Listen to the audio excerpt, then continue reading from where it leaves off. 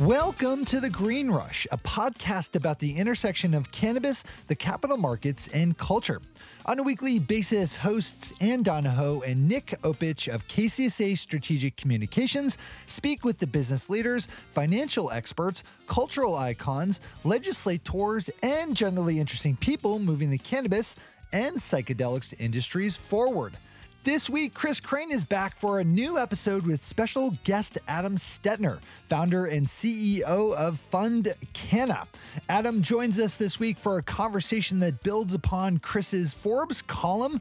Bet you've heard this one before. Now is the time to invest in cannabis. To discuss the state of the cannabis industry, capital markets, and why he's focused on making investments in legal cannabis at this time. This episode marks the beginning of a fun new variation of the Green Rush podcast, which will run each time Chris publishes a column in Forbes. In these shows, Chris will welcome a guest, typically someone who is quoted in the column, to further discuss and flesh out the narrative. If you're interested in learning more about FundCanna and the cannabis capital markets, visit the links in our show notes. Also, be sure to follow Adam and FundCanna on LinkedIn and Twitter. So sit back and enjoy our conversation with Adam Stettner of FundCanna.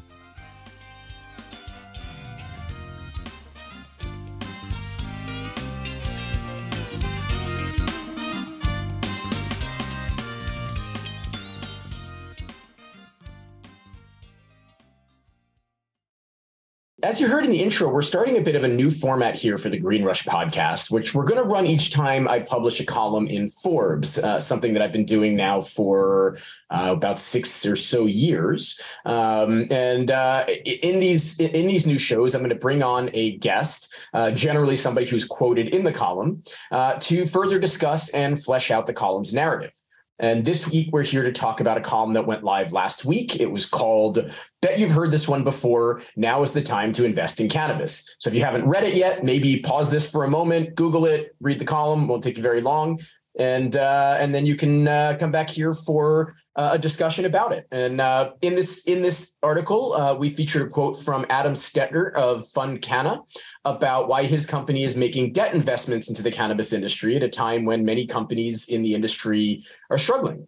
So I brought Adam onto the episode to discuss the state of the cannabis industry, cannabis capital markets, and why he's focused on making investments in the industry. So welcome, Adam.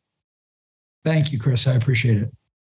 Absolutely. So, Adam, I know you're not new to the Green Rush podcast, and if anyone hasn't listened to your prior episode, should definitely go ahead and do it. FundCanna is an amazing company doing some really important work in the space right now. But for those who aren't familiar with you or haven't listened to your prior episode here, can start us out, give us a little bit of an overview of FundCanna and your approach to investment in the cannabis industry. Thank you. So first, I think important that listeners understand myself and most of my team here have a background in providing capital to either underserved or underbanked markets in both consumer and commercial. So started lending in consumer to student loan borrowers and did that for quite a while and did 14 billion in student loans. And then followed that with lending into small business, where I did over 3 billion to 100,000 clients, small businesses. And what we do at FundCanna, we started the business in 2021. And what I saw was a lack of flexible working capital for the space. So the cannabis industry is underbanked. And by that, I mean roughly 5% of American banks will bank cannabis. But by banking cannabis, they're really just taking depositors. They're not lending to cannabis. Now, outside of cannabis, banks will only lend to business at a rate of about 20 to 25%. So even in traditional business, banks underserve their constituents. They do an amazing job at what they do, but they're very tight and they have a very specific box. So FundCanna serves for cannabis. FundCanna serves to fill the need of the industry for flexible working capital. We do that in the form of vendor finance, and general funding needs, whether it's to fuel growth or projects or finish construction, acquire distressed assets, you name it. And we want to be a financing partner to the industry. That's terrific. And I mean, at a time like this in particular, you talk about when you first take a look at this, that the industry was underbanked. And I think it's only gotten worse over the last couple of years. So it is great that you guys exist, and that, there's sources like FundCanna that companies can turn to for much needed capital in pretty dry times. And speaking of which, turning to some of the stuff in the column here, the cannabis capital markets right now are in a pretty dire place, right? Companies are struggling with lack of access to capital, with price compression. There's been no relief on banking or 280E. Public companies are seeing their lowest stock prices ever. Many of them are like 1/10 of where they were just 2 years ago. So what is your overall take on the state of the cannabis capital markets and the cannabis industry today, high level?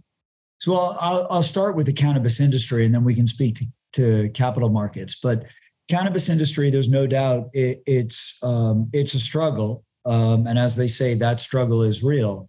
A lot of that struggle is a result of poor planning on the part of legislators, not necessarily operators.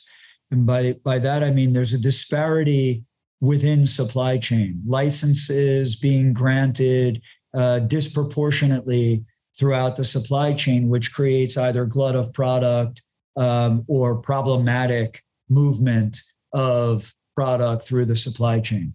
And then you mentioned 280E. Taxation is a problem. Enforcement against the illicit market or the legacy market is another issue.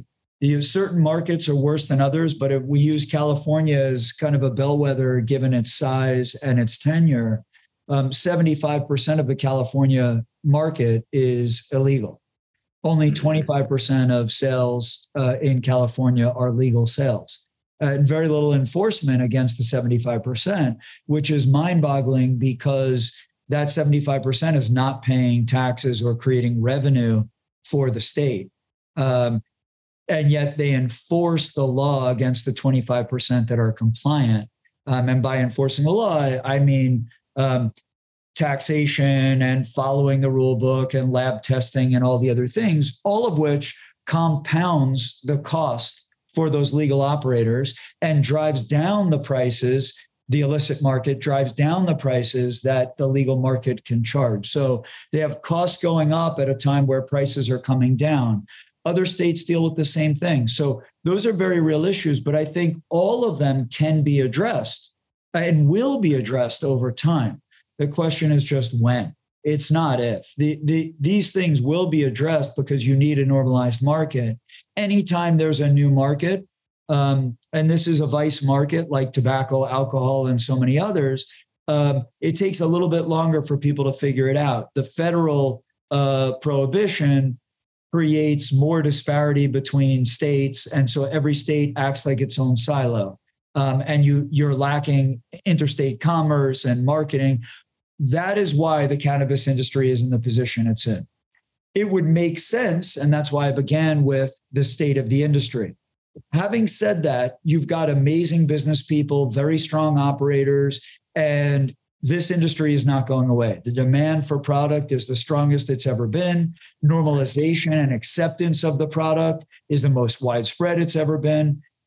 Universally, almost universally, population is voting for more of this. And that shows that the tide has already turned. And now it's just a matter of regulation catching up to the demand and what the voters want. And so I think we're in this state of transition, and there's no doubt it's painful.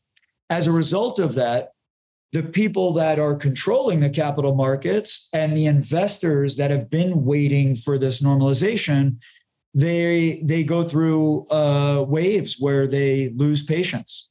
And that question of when is exhausting. It's exhausting for us inside the industry, but it's also exhausting for the investor that has had money in and is not seeing the yield.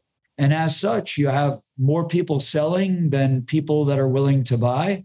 You get stock price compression, just like we have price compression within the market. So, and then what happens is equity dries up. So people that are willing to invest into the market, they see stocks down off 90% using your price example. And they've already invested. And so the follow-up rounds are all now down rounds. They're down on the prior investment. And how much more money do they want to throw in before they see some movement in legislation or pricing or performance of the assets they've invested in, which that it really explains both what we see within the industry and then what we see in the form of capital markets. Yeah, I mean, these are great points. I think you talk about down rounds, and you talk about folks who came in, earlier, who have seen major losses. This is kind of the story of the public markets, right? I mean, all of these companies went public 5-ish years ago because there was no capital, there was no access to capital in the United States. And the sort of the Canadian retail investors through the CSE, the Canadian Securities Exchange, was like, hey, come up here. And this was a whole new untapped source of money where, all of these companies went public when I think the reality is none of these are, maybe not none, but the vast majority are not really in a place where they would go public, right, or the state of their business size, right, where they would be public companies in a normal industry. They went public because they kind of didn't have a choice. And now the CSE, those investors, I mean, when you were talking about, folks came in based on promises of where the stocks were going to go, and now it's all come way down, right? I mean, I'm thinking about what happened on the CSE. They're now tapped out, right? And so all these companies are now public and trading on an exchange with basically no volume, right? Basically no trading volume, and no investors there to bail them out. How do the public companies get through this, right? Does it need to, do we need uplisting? Do they need to be able to go to the TSX or to one of the US exchanges? Do they need to think about going private? Do they just need to wait this out? Like, what's your outlook on the future of, 90+% of the public cannabis companies? Look, I am not an expert in each individual public cannabis company. I read. Sure. No, we're talking macro here. I'm not asking you to comment on any company in particular. That's right. So what I would say is, and I'm certainly not giving investment advice, but what I'd say is there has to be at some point, and every young market has it, every troubled market has it. There has to be some kind of consolidation, and whether that's in the form of some of these going away or some of them merging,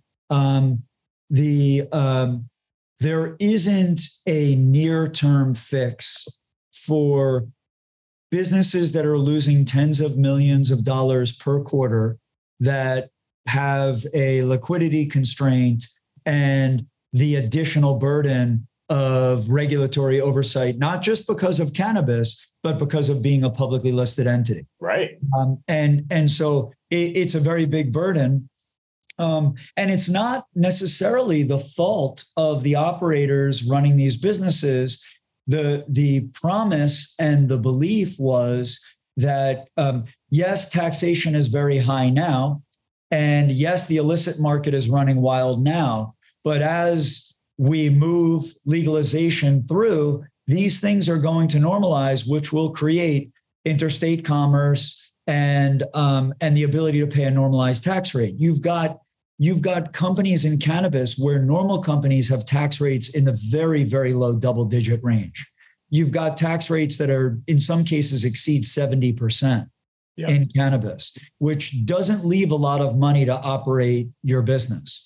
With 280E, and I'm sure everybody has heard this ad nauseum at this point, but 280E, for anyone that doesn't know, basically says that if you're running a business, even if it is deemed illegal at the federal level, you must pay taxes on all of your revenue.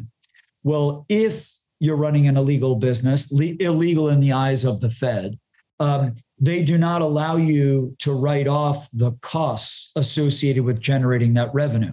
So you pay taxes as if everybody else is paying taxes the same way. However, they're able to offset revenue by their costs of goods sold and everything else. In cannabis, you're not able to do that. And therefore, you pay full burden with no offsetting for your expenses. And so this was not supposed to be the way it went. Now, as you said, we're 5 years in, and there is a very heavy tax burden. In many cases, we have hundreds of millions of dollars owed by the 10 largest public companies, hundreds of millions owed. And they just don't have the liquidity for that because it's an abnormal tax burden. So there are a lot of things that need to change. And where we go from here, I can't tell you. But what I can tell you is demand remains very strong. And we need to fix a couple of things. And they're very clear. What we need to fix is very clear. We need intrastate commerce. We need to be able to move. You can't, if you manufacture, you grow in California and you can't budge from California, pick a state. Wherever you are, whatever you do in that state, you are stuck within those borders. There isn't another industry that operates that way. There is no economy to scale. And we need that. We need the ability to write off our cost of goods. We need enforcement against the illicit market because it's so much easier to buy a product that is 30 cents on the dollar that is deemed to be the same. However, it's not lab tested. You don't know the source. You don't know if it's pure, clean, free of pathogens, et cetera. But people will pay 30 cents on the dollar if they can get away with it. So we need banking. We need fair taxation. We need interstate commerce. We need the ability to market. And if we have those things, I think you'll see the vast majority of these companies not only pull through, but be wildly successful. Yeah. So, you hit on some things that actually get right to my next question, which is, how much of the current downward trend, and then I do want to get back to the optimism, right? Because the whole point of this column is that it's a really good time to put capital to work in the space. Yes. But I think to understand why, we got to spend a little bit of time understanding where we are now, right? And then we can look at the blue sky ahead. How much of the current downward trend do you attribute to market conditions, like you talked about the price compression in particular being the big one, lack of interstate commerce, right? Although I guess that's not so much market conditions, versus regulatory factors, right? Things like that are outside of the industry's control, right? The inability to pass Congress to pass banking or 280E reform, right? The lack of interstate commerce, right? How much do you attribute to these regulatory legal factors that aren't within the industry's control versus those that are, right? The price compression and shrinking margins. So, well, some of the things you reference, like price compression and industry conditions, are a function of the illicit market not being enforced by lawmakers and regulators that are also not doing anything on the other side. So it's like view regulators as they're like deers. They're deer in headlights. They don't know what to do, so they're doing nothing. And that's inaction is never the answer. And so you're speaking right about New York here, right? Well, California is a big one as well. But New York is a great example. It's like you think they're give or take, and my numbers might be off a little bit, but you've got 1,900 illegal storefronts selling cannabis in 5 bureaus and like 4 that are legal. And when they catch an illegal storefront, it's a $200 fine. And then they open up again after they pay the fine. So I think if regulators were to address that, you'd see the legal market, it would flourish. Well, you'd also need more than 4 stores, to be fair. Well, correct. But that's the idea. The idea was they promised that they would open more. And this is what I mean by deer in headlight. They're frozen on enforcement on the illicit market, and they're frozen on expediting and removing the hurdles and the barriers and the red tape to get the legal operators what they need so that they can get their doors open. There's a lot of investment being made and it continues to be made in this space. So much of it, though, is tied up because of inaction. And I think that it's kind of like the wheels just need to be greased so that they can turn again. And that's, again, I point lawmakers, regulators, whatever label you want to put at the state and the federal level. There's a lot that can be done, a lot. And it's not about partisan politics. It's just business. It's good business and government. We need to just and by the way, I do believe this will happen. It's just a question of when. So you talk about optimism. I am very optimistic that things will improve. And it's just a function of when. And it's also the biggest problem usually when you have an issue, the biggest thing you want to do is identify what that issue is. The great news for this industry is, I think universally, a lot of what we're talking about, I may not be covering it all, of course, but a lot of what we're talking about here, Chris, these are the problems that need to be addressed. The good news is we know what to address. And that we also know what would move things along. It's now just a matter of getting our politicians to see it, understand it, and take some action. And when we do that, I think we'll really see things turn a corner rapidly, turn a corner. No, I think that's right. And so thinking then about the future, let's stick with the public companies for a minute, and then we'll expand from there. But do you see the lows in the stock market today as a sign that now is a good time to buy stock in public companies? And if so, what should investors be looking for, without giving actual investment advice here, but right, if you're looking at buying stock or what do you think you should be looking for in determining which companies you should be buying into and which companies to avoid? Because I don't think when the rebound happens, right, you said it, not everybody's going to make it. Right. So what should we be looking for in terms of a healthy company that is set up for longer term success? Well, so first, what I'll say, I will address that question. But before I do, I'd say the number one rule in an environment like this is diversification. You do not want concentration. You might love a single company, but you need diversification. So I think that's very wise. Yes. Because you can't really cherry pick in an environment like this. Much better to have a broad-based basket of so that if you have a few that get much worse and you have a bunch that get much better, that balance is going to serve you very well. And I know it sounds so elementary, but it's even for myself, a very important reminder. I mean, I will extend it even further to say that even in our portfolio, I monitor concentration risk very closely because it to me, it's the biggest risk is concentration risk. And that could be geographic, it could be segment of the supply chain, or it could be individual clients. You want diversification in every capacity. So I would say if you're looking at public companies, diversify based on what those companies do geographically, where they're located. Even if they're MSOs, they may be regional MSOs. They're all regional MSOs. Right? That's right. So you want diversification in what they do, where they're located, and then tenure, management team, and financials.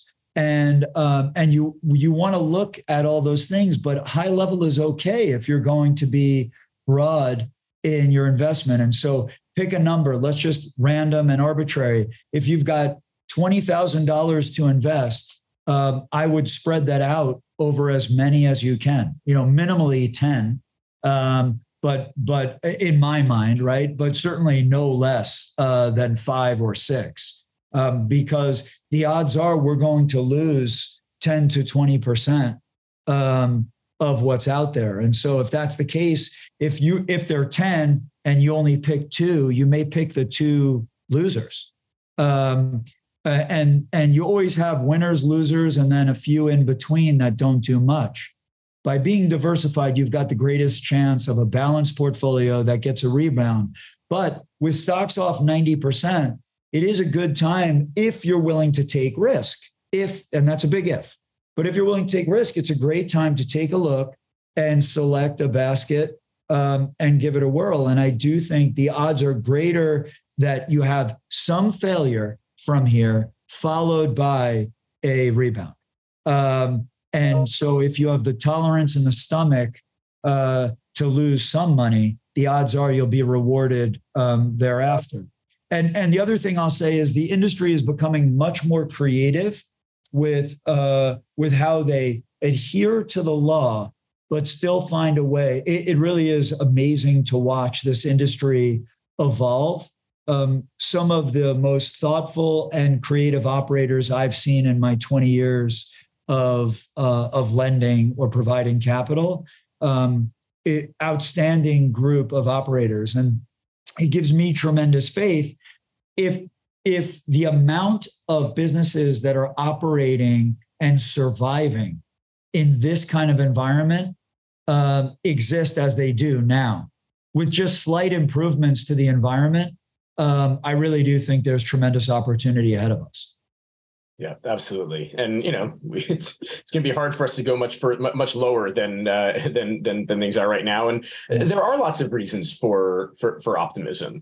So let's go into that. I mean, curious to talk about how optimistic you are about the future of the industry and, the companies that survive the current downturn, right, due to legal regulatory changes on the horizon. In the column that we're talking about here, right, I make the case that there is a lot of blue sky ahead that is also out of the control of the industry, right? Much like many of the challenges that the industry faces today are issues like we identified, right? Lack of access to banking, 280E, interstate commerce, right? I mean, all of these issues that are really, the challenges with the illicit or the legacy markets, right? All these are sort of regulatory and legal issues that are largely out of the control of the industry. Now, we have great trade associations out there that have lobbyists and whatnot, but the reality is we're a drop in the bucket compared to what traditional industries are able to spend on these things. But I would make the case, and I do, that the opposite is also true, right? We have a lot of states, including large states, large population states like Florida, Texas, and Ohio that have not legalized yet. New markets that are not open, right? Those are medical. Texas is barely, yes. Right? But these are not full legal markets yet, right? At some point, we're going to see major changes in federal law. Right, we'll see changes to banking and 280E. Eventually, we're going to see federal legalization. We may see descheduling sometime in the next year, right, with the review that's going on in the Biden administration. So there are all of these things that are coming, right? It's a matter of when, not if. Right, all these things are going to happen at some point that are going to be or should be catalyst events for positive momentum and positive change in the movement, right? So much of these stocks, for example, are driven by whether or not Congress is going to pass banking rather than the business fundamentals of the companies themselves. So, in your mind, do you think that these changes are true game changers that are going to give a real shot in the arm to the industry? They're going to boost valuations and spur new investment in the space, or am I being too optimistic here? No, I actually really appreciate the question and that self-reflection. I'm an anxious person, Chris, so I ask myself the same question all the time. I agree with you all the way. I would love to disagree because I think it would make for spirited conversation. Sure. But I agree with you. I think the fact that roughly half the country is still not recreational or adult use it by itself is a tremendous opportunity. And then all the things you just said they're huge. And the market is just looking for a little bit of good news, right? How many times have we had safe banking pass the first leg of what's needed only to die once it gets to Senate, right? And so I think it's 7 now, 7 times, something ridiculous like this, that safe banking has passed in the House and then died. I think it's 5, but okay, all right. Close. So forgive me, right? I mean, I lost count after 4, so I think the markets are looking for just a little bit of good news, a little bit of momentum, a little bit of normalization to show that regulators and the public see the value. And once we start to see those signs, momentum. Look, momentum is already building. You can't really go a month without a state passing something that is positive for this industry. So the momentum is there. We're just on the inside and we don't feel it. What the markets looking from the outside in need to see is something that they can hang their hat on. So like, I'm not a huge proponent for safe banking, but I think we need it because I think it's an arrow that the market will see. It's going to like a flaming arrow that's going to be shot into the sky like a flare to show, look what we did. Now, the reason I say it's not that big, we are, if you want to be banked in the space, you're banked. Yes, in terms of depository accounts, that's right. They're out there now. That's right. The days of companies storing tens of thousands of dollars of cash in a storage locker with a guy had a gun out front, right? That was 10 years ago, which is a good reminder of how far we've come. Correct. When you think about and it's another point, I don't mean to cut you off here, but please. I think it's also something that's an important reflection, particularly for those who've only been in the industry for 2, 3, 4, 5 years. If you think about where we were 10, 11, 12 years ago. Correct. I mean, I remember seeing stories on, I think, 60 Minutes or CNN, right? Literally about the early days in Colorado after they'd first passed adult use, where you literally had people storing cash in storage lockers and hiring armed guards to guard it because they couldn't open a bank account, right? I remember, and it was only a couple of years before that, if that when dispensaries opened, part of their opening protocols was to have DEA raid training to train their employees on what to do if the DEA came in guns blazing, right, to shut down the store. I remember, it was 2011 that we were dealing with civil asset forfeiture, like major civil asset forfeiture proceedings from U.S. attorneys throughout California and a little bit in Colorado, going after the landlords of state and locally licensed cannabis dispensaries. Yep. Those days now, I mean, to tell somebody who got in the industry within the last few years about DEA raid training or armed guards in front of storage lockers full of cash, and they'd look at you like you're absolutely crazy.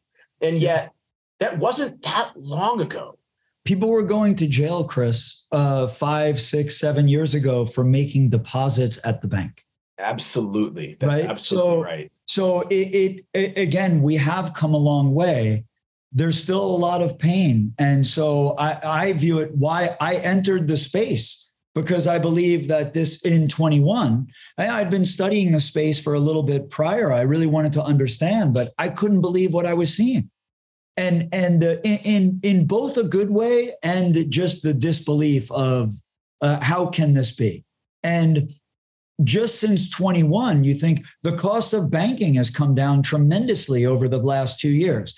The number of banks that bank the space has gone up by 45, 50% just in the last 2 years. You've got large banks that now bank this space. And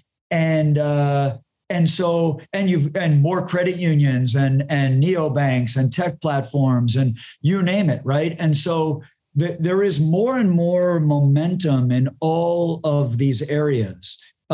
And all of that is great. And then we are too far along with too many citizens voting for more of this for it to be ignored forever. And for that reason, I'm a believer in the future of the industry. And I entered this space. I left a lucrative business that I had founded prior that was servicing non-cannabis, traditional small and medium-sized businesses with funding. I left that because I saw the opportunity. I knew it would be tough for a few years, but I needed to understand what this industry was going through, and I needed to go through it with them so that I could design the product and make sure that as the industry emerges from the various things that we've talked about, that we all fought through it together, that the financial products that were being designed met the need, and that you knew the flow of how things worked beforehand. So it is amazing when, and I encourage everyone that's listening, if you ever have the opportunity to sit down with someone that was prosecuted for doing things that are now considered normal. And it's not like, you have to find a senior citizen to do that. You'll find someone in their 30s that spent time in prison for doing the very thing that you might be doing right now, totally above board and walking around, in front of police, telling them what you're doing, and they smile. But you learn, it will remind you how far we've come as an industry. And I really do believe that momentum will continue. It's just, it's been painful, and I think it'll be painful for a bit longer. But there's no doubt momentum is on our side. Yeah. And thank you for bringing that up too. I mean, I think we spent a lot of time talking about the business of cannabis and the industry. And look, it's important. It's the Green Rush podcast is literally what we do on the show. Yeah. And I've been in this industry for 13 years now, which is quite scary. But it's scary to think about it, especially because they talk about being in cannabis is like dog years, and I should be taken out back to shop by now. There are still, we can't lose sight of the fact that there are still people sitting in cages, yes, in prisons around the United States for engaging in the same behavior that those of us in the industry have licenses from state agencies to do. And yes, what they were doing at the time they were doing it wasn't legal, but it doesn't make it any less of an injustice that they're still sitting there. And I think the industry has probably not done nearly enough of, nearly enough to raise awareness around this, right? To support groups like Last Prisoner Project, like Normal, like Students for Drug Policy, Weldon, Angelos, right? And his project, right? I mean, the folks that are working to get these folks home, it's really, really important. And we can't lose sight of that. And I can't encourage folks to support these organizations that are doing that work on the ground enough. This isn't just about the business, but if we're all out there doing well and making money, although not a lot are actually doing that these days. But even if we are, or if we're trying, right, we can't do it while folks are still rotting away in cages for engaging in the same behavior. I appreciate you bringing that up. Of course. But moving back to the business, because that is what the show is about here. We've talked about price compression, right? That is probably the biggest factor right now in terms of why these companies are hurting so badly. And I argued in this piece that this was largely inevitable, right? Price compression in general. And pricing traditionally has been propped up by the cost of doing business in the traditional or illicit markets, and later artificially inflated by limited competition through limited license states, right? States issuing only a small number of licenses to businesses. And as these markets open up and you have competition and these, sort of oligopolistic early medical markets start to open, pricing was always going to come down to a lower point. And I think, we're seeing that now. And look, when interstate commerce happens, you're probably going to see price compression even more, right? Because now competition is nationwide and you can build real economies of scale.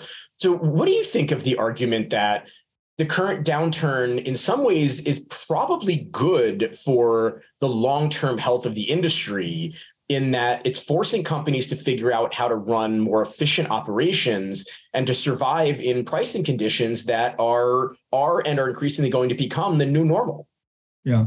Well, look, it's tough, but I think what it forces first everyone to take a look at the expense side and the business plan. But I just want to point out one thing that I think is very relevant to the business and the price compression, which is I hate to harp on this, but I want everyone to put the pressure on the politicians and the regulators to think in a way that the industry needs, which is to say, you have thousands more growers licensed than you do retail outlets to sell the product. How on earth can we have a balance in price? Forget the illicit market for a moment. If there's no illicit market, how can you, and I'm making numbers up here, Chris, but how, for example, it's like if you had 1,000 automobile manufacturers and only 400 dealerships to sell these cars. You'd have weight, and you can't sell the cars anywhere else. You can only sell them in the state. And so we have in California, I use California, A, because that's where I'm based, but B, because it is the largest market. You've got thousands more growers licensed than you do retailers. Now, I mean it. And not to mention all the unlicensed growers. Correct. Well, correct. And that's why I continue to bring up the legacy market. But if we just look at the legal market, which give or take $3.5 billion of legal sales, you've got the California Department of Cannabis Control. Why would they not license more retail and at the start and fewer growers with the idea that that's just, it's like economics. It's not even 101. It's like economics 0. It's preschool level economics, supply and demand. You can't have an oversupply of anything and have a balanced economy. And so that is a big part of what we're dealing with. Now, you've seen a lot of closures of cultivators and growers. As awful as that is, we needed it. And it's still happening, but you've seen roughly 20% of growers have closed. And so if that's the case, while terrible for the livelihood of the people that were at those growers and their families, and I don't want to seem insensitive, the industry needs to right size itself and create a little bit of balance. Every industry goes through cycles like that. The unfortunate part here is we could have done a little bit better, but hindsight's 2020. So looking at where we are right now, we have more balance today than we did even a year ago. That is another blue sky item as we look to move forward, and it will help a bit with price compression. You've seen where it was essentially just a downward trend for a while. Over the last, let's call it through 23, you've seen some blips in pricing already in cannabis nationwide, where there have been some movement up, followed by movement down again and movement up. And that's in any financial market, that's considered consolidation, right? You have a downward movement, you consolidate at a new base. And then if the cards are played properly, you'll get a bounce off that level. And I am cautiously optimistic, but of the belief that we will see that come in the next year or so. And what do you think about this argument, though, and to come back to it, that the operators that are able to survive through this are going to be better positioned for the long term, right? I mean, I think that part of the issue that we've had here is so many of the companies, and I think this is particularly true for the MSOs, right, who really built their businesses in these limited license states where they didn't have to worry about operational efficiency. And this is an argument I've been making for years, right? Because when you're one of 20 growers in a state, right, your margins are pretty good, right? Your prices are good, your margins are pretty good. And if you have a problem, right, you've got some extra money that you can throw at it or some bodies you can hire to fix it. When you're selling pounds at $1,000 a pound instead of $3,500 a pound, you don't have that luxury. You've got to figure out how to be efficient. So what do you think about this? This argument that this current environment is going to force companies to either figure out how to operate in an efficient manner and become better operators in the future, or they're just not going to make it. Well, look, I agree with that. I think all of us, regardless of industry, right? If you've been working for a while and you are responsible for either P&L or employees, you're battle hardened. Nothing is easy in life. It's worthwhile. It's just not easy. And so I think the harder life is, the more experienced and talented and battle hardened you become.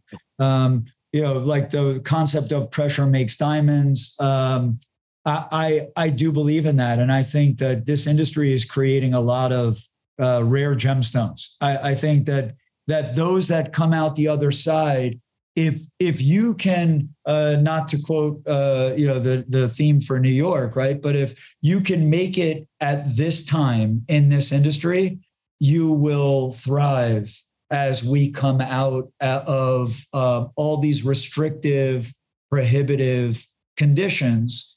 And undoubtedly it's going to happen. You cannot put this genie back in a bottle.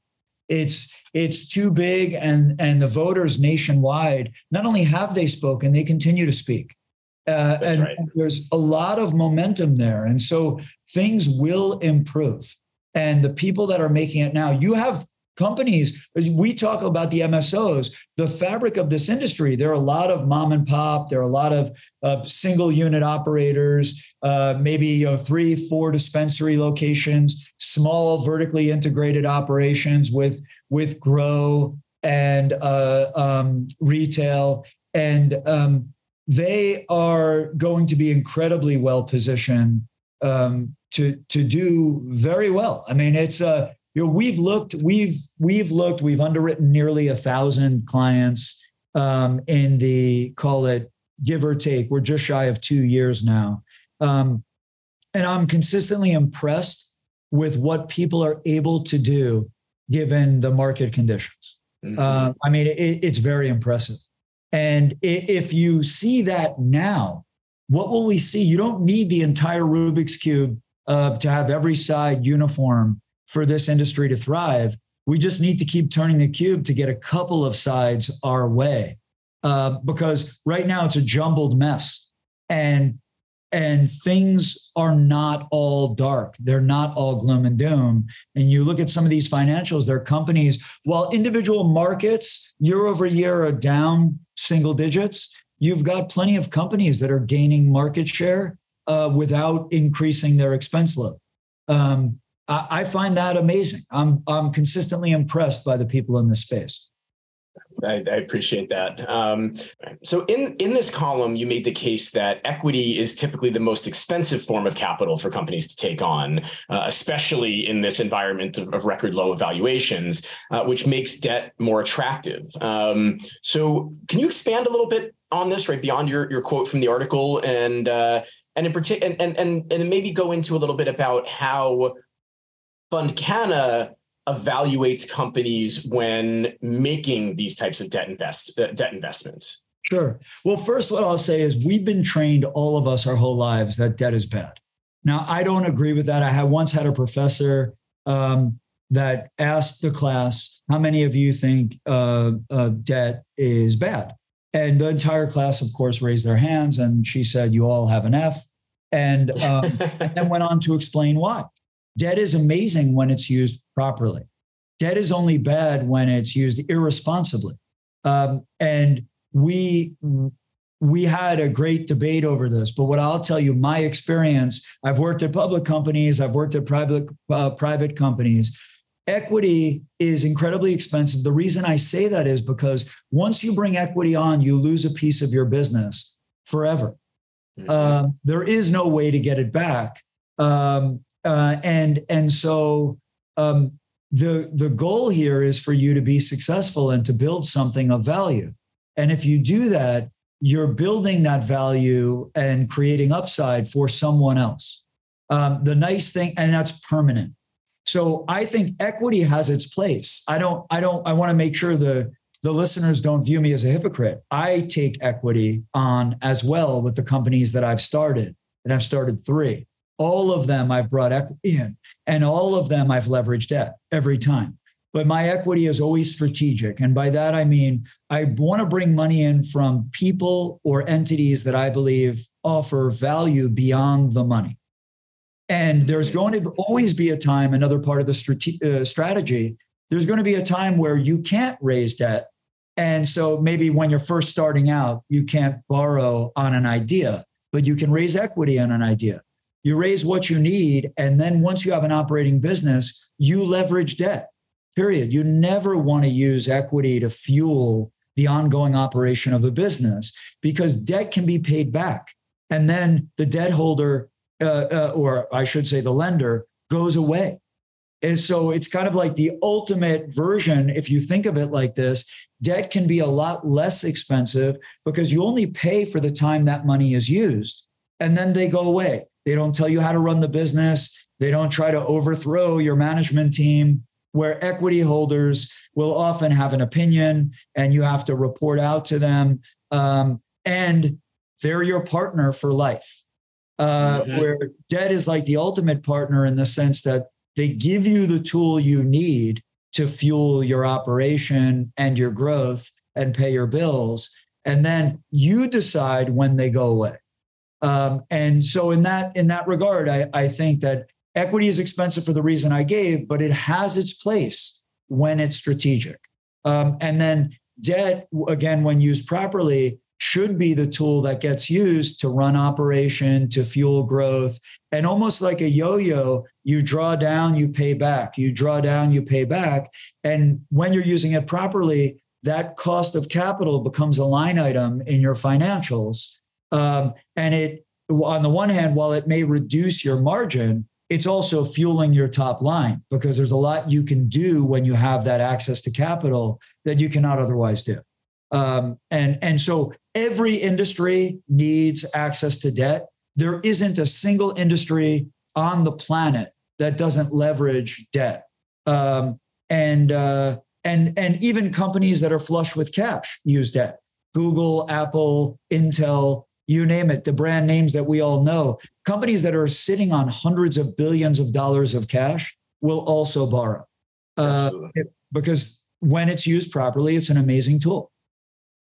So I want to take this to the other side of this one, the other side of this subject here, which is for the companies that are taking on debt, right? Rather than the investors themselves, what should they look out for when evaluating debt deals, right? I mean, in particular, how do they ensure that these deals don't become too large of a drain on their cash flow or their balance sheet, and how do they look out for predatory debt deals, which are unfortunately pretty common in the cannabis industry, right? Because, folks know this is an industry that's capital starved. And so that makes it ripe for, bad actors or folks that don't have these companies, that aren't in it for the success of the companies they're investing in, particularly these, going like these so-called loan to own debt deals, right? That can ultimately cripple a company and find it in the hands of the investors. So how do companies evaluate and folks in the space evaluate these deals to make sure that this is good debt, right? That's really going to help them grow and thrive as a company rather than be preyed upon and taken advantage of? So I would say people are often hesitant to ask a lot of questions, just in plain language. Forget the legalese of a contract. Just ask a lot of questions and then ask them to point out that provision within the document. Don't feel as if you've got to understand what you're reading in arbitrarily selecting a number, a 30-page contract on capital. Ask, is there any trigger for conversion to equity? If they say no, can you point that out to me? Don't be afraid to ask the questions in plain language. The legalese is difficult for anyone to read. As I've said, lending for a couple of decades now, I find contracts to be pretty onerous. I don't like them myself. You need them, but you want to understand them. So do research on the people that run the source of capital. Do research on the source of capital itself, the company that you're taking money from, and then ask a lot of questions. Don't be shy. All of the things that you're wondering, just ask them out loud. And no one is going to pass on providing you capital because you're inquisitive, because you're curious and you want to protect yourself and understand how something works. If they do, that's a pretty big red flag, right? It is a red flag. And if something seems vague, look to nail it down, right? Ask the question. It seems like the way it's written, it could go either way. Can you explain to me how I'm protected here? The answer, sometimes you may not be protected. You just want to know your risk. That's the biggest problem with risk is when you don't know what the risk is. I'm a risk taker. I don't mind taking risk. I just want it to be calculated. I want to understand what my risk is. So I would encourage everyone that's listening, do research and ask a ton of questions. Don't be shy. If you read an agreement and it's straightforward and you understand it, I'm not saying you have to ask questions, but there isn't an agreement I've read in my 30 plus years of business where I read the agreement and I don't have a single question. I always have a question.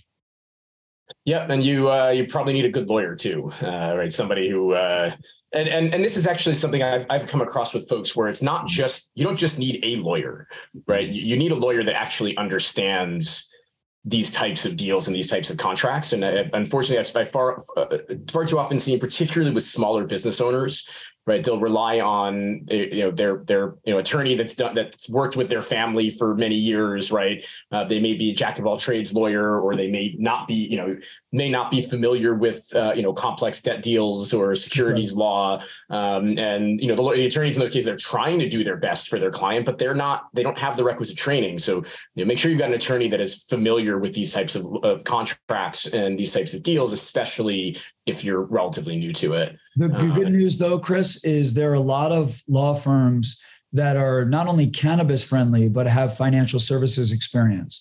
So they're both cannabis aware, cannabis friendly. They have a regulatory experience in cannabis, and they've got a financial services arm. There are a lot like that in this space. And then you also have accounting firms that are very familiar with cannabis, and they're eager to assist. So I agree with you.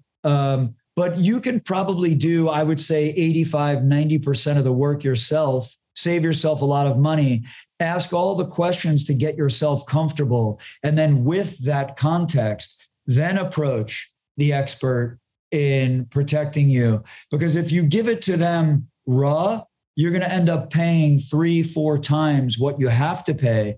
If you just ask the general questions that you've got, ask them of your source of capital yourself, rather than asking your attorney, who is then going to charge you exorbitant money to get the answer you can get yourself.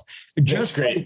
Yeah. They have their place. There's no question. The attorneys have their place here, and they're an excellent tool. They just also have to be used properly.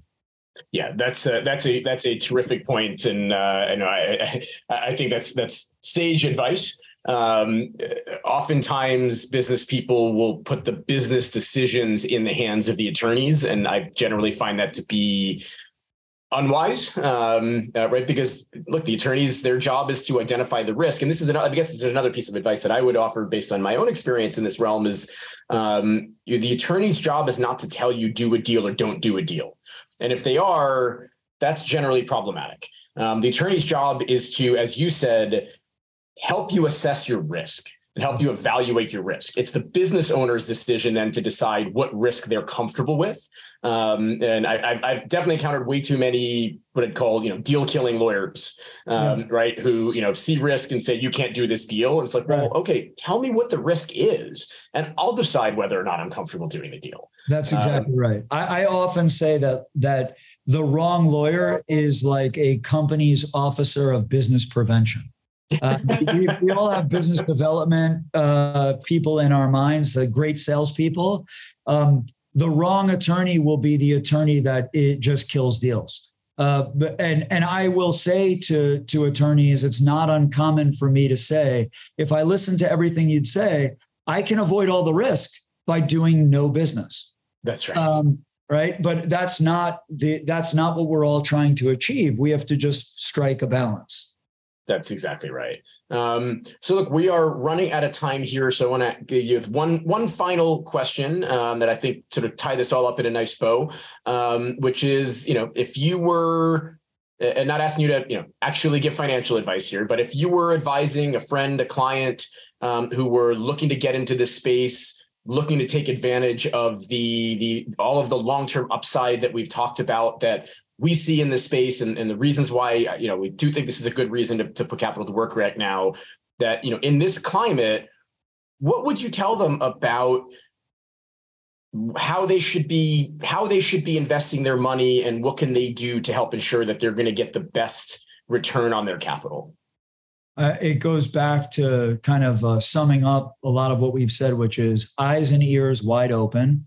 Don't look for confirmation bias. And by that, I mean, don't look for the picking out the facts while omitting other facts to try to prove or disprove a theory that you believe.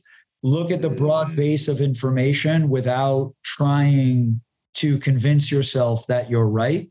let the data tell you what to do rather than your emotion, and then be diverse in the way you approach the space. Now, that doesn't go for an operator in terms of how you run your business. There, it's great to have a specific skill set and to hone in on what you're great at.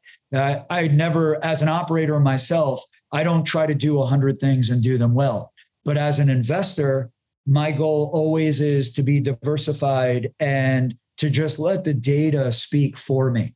And so in terms of investment, my advice is diversification, keep an open mind and try to just seek out as much information and data as you can. And then with that data, make some decisions. And again, not investment advice, but I think you need to weigh out your tolerance for risk.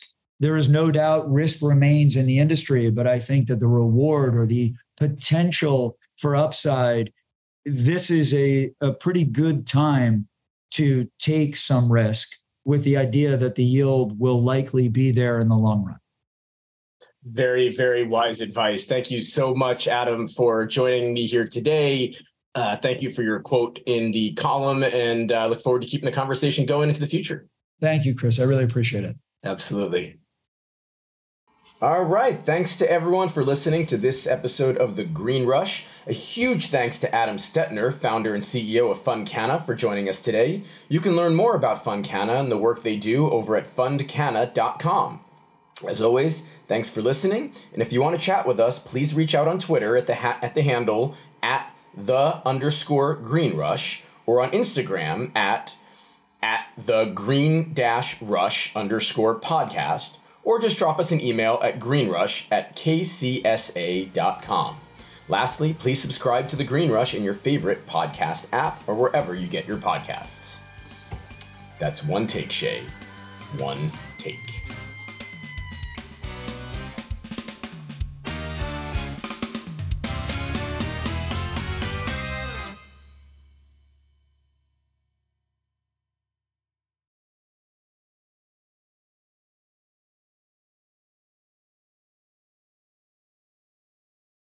Cannabis! Cannabis!